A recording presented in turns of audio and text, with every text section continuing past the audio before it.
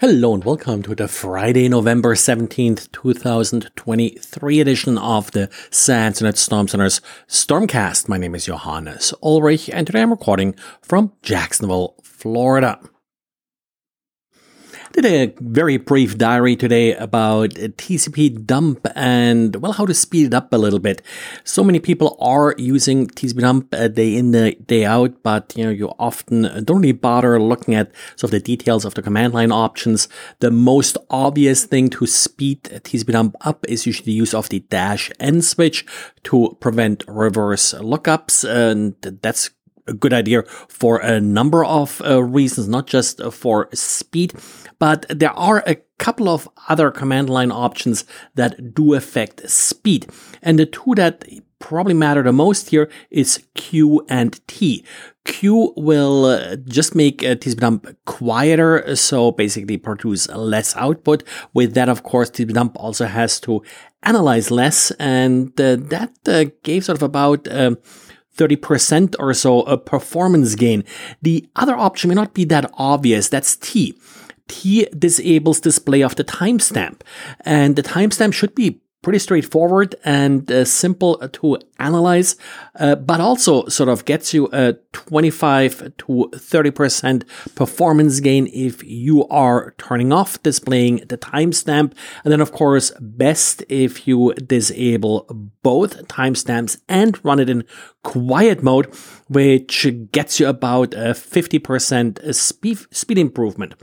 Now, the quiet option is not always appropriate because you really see a lot less details about the packet, pretty much just sort of IP addresses and maybe ports. So the T option, I think, is really something to keep in mind if you want to speed up things a little bit with TCP dump. Now, this was just a quick test on my M1 Mac. If you get different numbers, please let me know. Then we got a blog post by the Google Threat Analysis Group with details regarding exploits against a Simpra zero-day vulnerability. Now, this hasn't happened recently. Google observed that in June. In July, the vulnerabilities were being patched. It's still interesting to see how, in this case, a cross-site scripting vulnerability was exploited. This was exploited against foreign governments, and there's always the question, why does a foreign government use an open source mail server like Simpra for their particular email service? Well, comes back down to what choices you really have.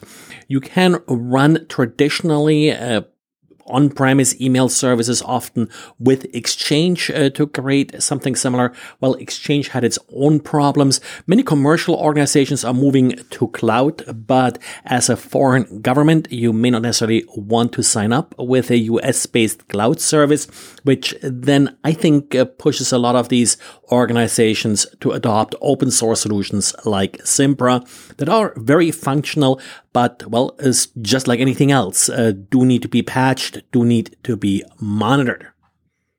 A lot of people talk about AI and machine learning security. They're usually talking about exploits like prompt injection, but the real big problem with these tools is often the tools used to build the models. So basically the back end of these AI and machine learning operations. Protect AI, a company, as the name implies, is in the AI security business, has now set up a GitHub repository that they call AI exploits. And what it is essentially a collection of exploits against these kind of backend systems that are commonly used for machine learning, Nmap scripts and the like, in order to help you identify vulnerable systems that you may have in your environment. I think it's a great head start, kind of, if you are getting into machine learning in your organization, to sort of be a little bit more proactive and figuring out that the system deployed are somewhat secure. And then there are two vulnerabilities that I want you to be aware of, in particular, given that In the US here, next week will be sort of a big holiday week. First one is Fortinet. FortiSeam suffers from an OS command injection vulnerability, luckily found internally by Fortinet, but it still needs to be patched. It's one of those API vulnerabilities where an exposed API can be abused by an unauthenticated attacker to execute arbitrary commands. These issues tend to be very easy to exploit. Of course, no details yet about what the exact nature of the vulnerability is. And the second one is actually not a new vulnerability, but more details regarding the vulnerability.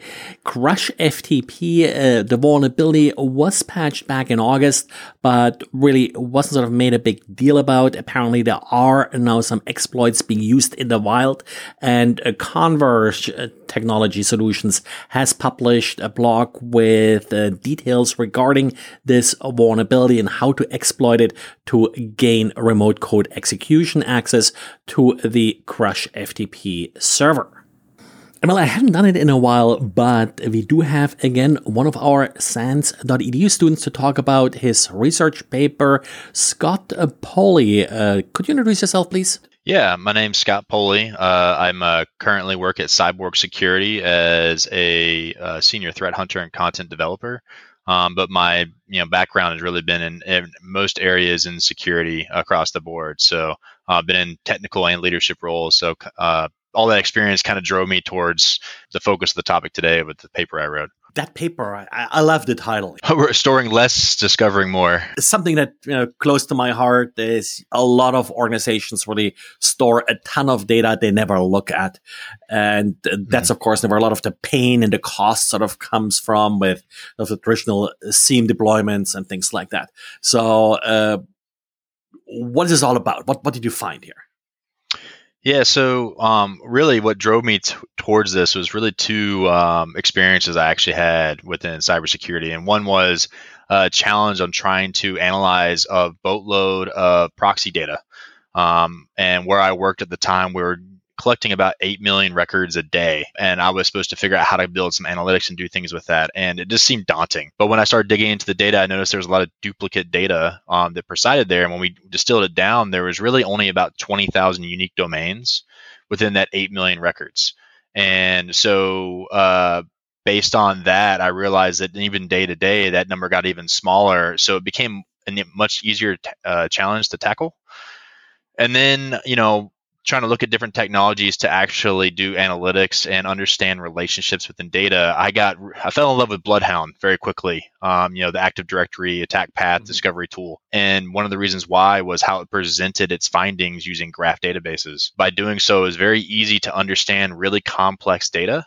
And I found I was able to understand our environment. Even I was in an environment where there's multiple acquisitions. So we understand Active Directory can get very cloudy and muddy as far as what you're looking at. And I had a better understanding than a lot of the people that were responsible for managing it. So basically, I kind of took those two concepts on. There's a lot of data out there that we have to deal with in cybersecurity, but I understand a lot of it's really duplicate data. And how can we maintain the value in all the records and the transactional stuff, as well as maintain all the context by maybe storing things differently, trying a different approach?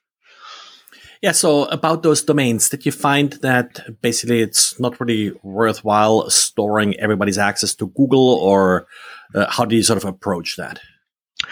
Well, so with the domain data stuff on that venture, that was really about enriching things with the Alexa Top Million and then with Alexa rankings, because we understood that they're just things that would stand out like a sore thumb based on people's natural way to understand the data. Within this research, I really focused on authentication and process creation data, because with those two data sets, one, everyone collects them in security. It's a pretty standard set of data, and they're also very verbose and voluminous when it comes to the collection. Like there's a lot of data there to validate if this approach maybe might work with what I was trying to do. Yeah. So authentication, was it like about authentication failures, or what was the value there of the data that you found, or what you looked So what was interesting with authentication data was just the amount of data you can save and still maintain the what actually occurred. So with my approach, for instance, I had about 46,466 records within my data sets for the research, and that got distilled down to about 598 nodes within Neo4j with the duplicate data. So a much more manageable size. But what I kept in like the properties of the context of that, I would record an authentication record based on the logon type as well as the username and maybe if they're using administrative tokens or not, that data that's included in the record. That's what I had in the graph database, but all the transactional data like the session IDs or the time stamp of the record went into a MySQL database. And so by using those together, I was able to maintain the context and the transactional data and store a lot less. And so there's a lot of value just in that alone. And the graph database, did you find that that helps sort of also identify anomalies and such? Does that make that easier? Or? So with the graph database, what was really interesting and how I stored it was every time there was an occurrence in the data, those relationships between nodes, I'd basically increase a weight. And by increasing the weight, you can determine what was more normal or common based on behaviors and what was more rare. And so just with that increase in weight and then being able to run analytics to say, hey, give me where we have rare executions or rare authentications with certain users, things would stand out. And then I was able to then basically do a couple additional queries to say, well, give me the session for that weird event. And then I would be able to visually see the story and the context that typically I feel like in security, we're always trying to stitch together anyways. But it was very clear and easy to just present it all at once, which I thought had a lot of value as well. So that's neat. So you basically use the graph database and then the MySQL database, what they're strong at, what they're good at, instead of trying to shoehorn sort of the entire problem into one of these solutions. Right. Yeah. And any other sort of data used to enrich this, like in addition to the login data, or did you just focus on the login data itself? Yeah, I had the process data, so you can kind of see from start to finish what users were executing what within the environment, and then also what processes were related to each other for rare executions and things like that. And so I did some of the same rarity exercises outside of just when people logged in or how they logged in, and went into what processes were rare to maybe a host or to an application or to just process execution in general. And I think that is interesting in itself because when you look at hosts, sometimes you have purpose-built servers or things that only will be doing certain activities. And over time, especially with a weighted solution, you can say what's rare or obscure. And same thing with applications. One of the things I know with looking at vulnerabilities, a lot of times when something's exploited, the behavior of that whole application changes. And this is an easy way, I think, to identify that as well, potentially catching 0 days or where people are trying to take advantage of applications. That's pretty neat idea, actually. I was just thinking that, patch levels and such, if you're looking like at library relationships that may be different, you sort of have one system that sticks out from all the others because you forgot to patch that would be sort of a nice extension of that. Any plans with that? Any further research or so that you think about doing here?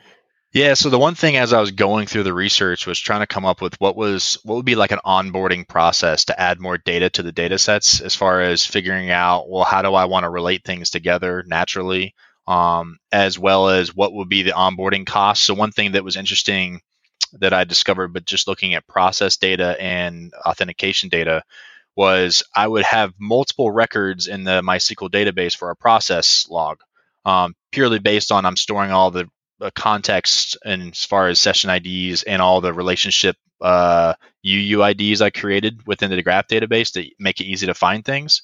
But I had more records there and less when I looked at authentication logs in the MySQL database. And it really showed me that, well, there's more value in the process data. So I'm paying more for the storage, but at least I'm paying more for something of value versus just paying that cost of storage for things that maybe aren't going to provide any value. So part of that exercise on how to onboard data was going to kind of discover, well, how does that really shake out when I add new data sources as far as cost goes? Am I gaining anything from this or not? So that was a next approach. Yeah, excellent. So thanks a lot for joining me here. And are you almost done with the program now, or any class? Yeah, I graduated in October, so. Well, always good to hear that our students are graduating. So thanks for joining me here. Just as a reminder, there will be no podcast next week. I'll take the Thanksgiving week off. So thanks for listening. Thanks for subscribing. Haven't really gotten any reviews for the last month, I think. So if you haven't done that yet, check into your favorite podcast platform and leave a review. And thanks, everybody here for listening. Talk to you again after Thanksgiving. Bye.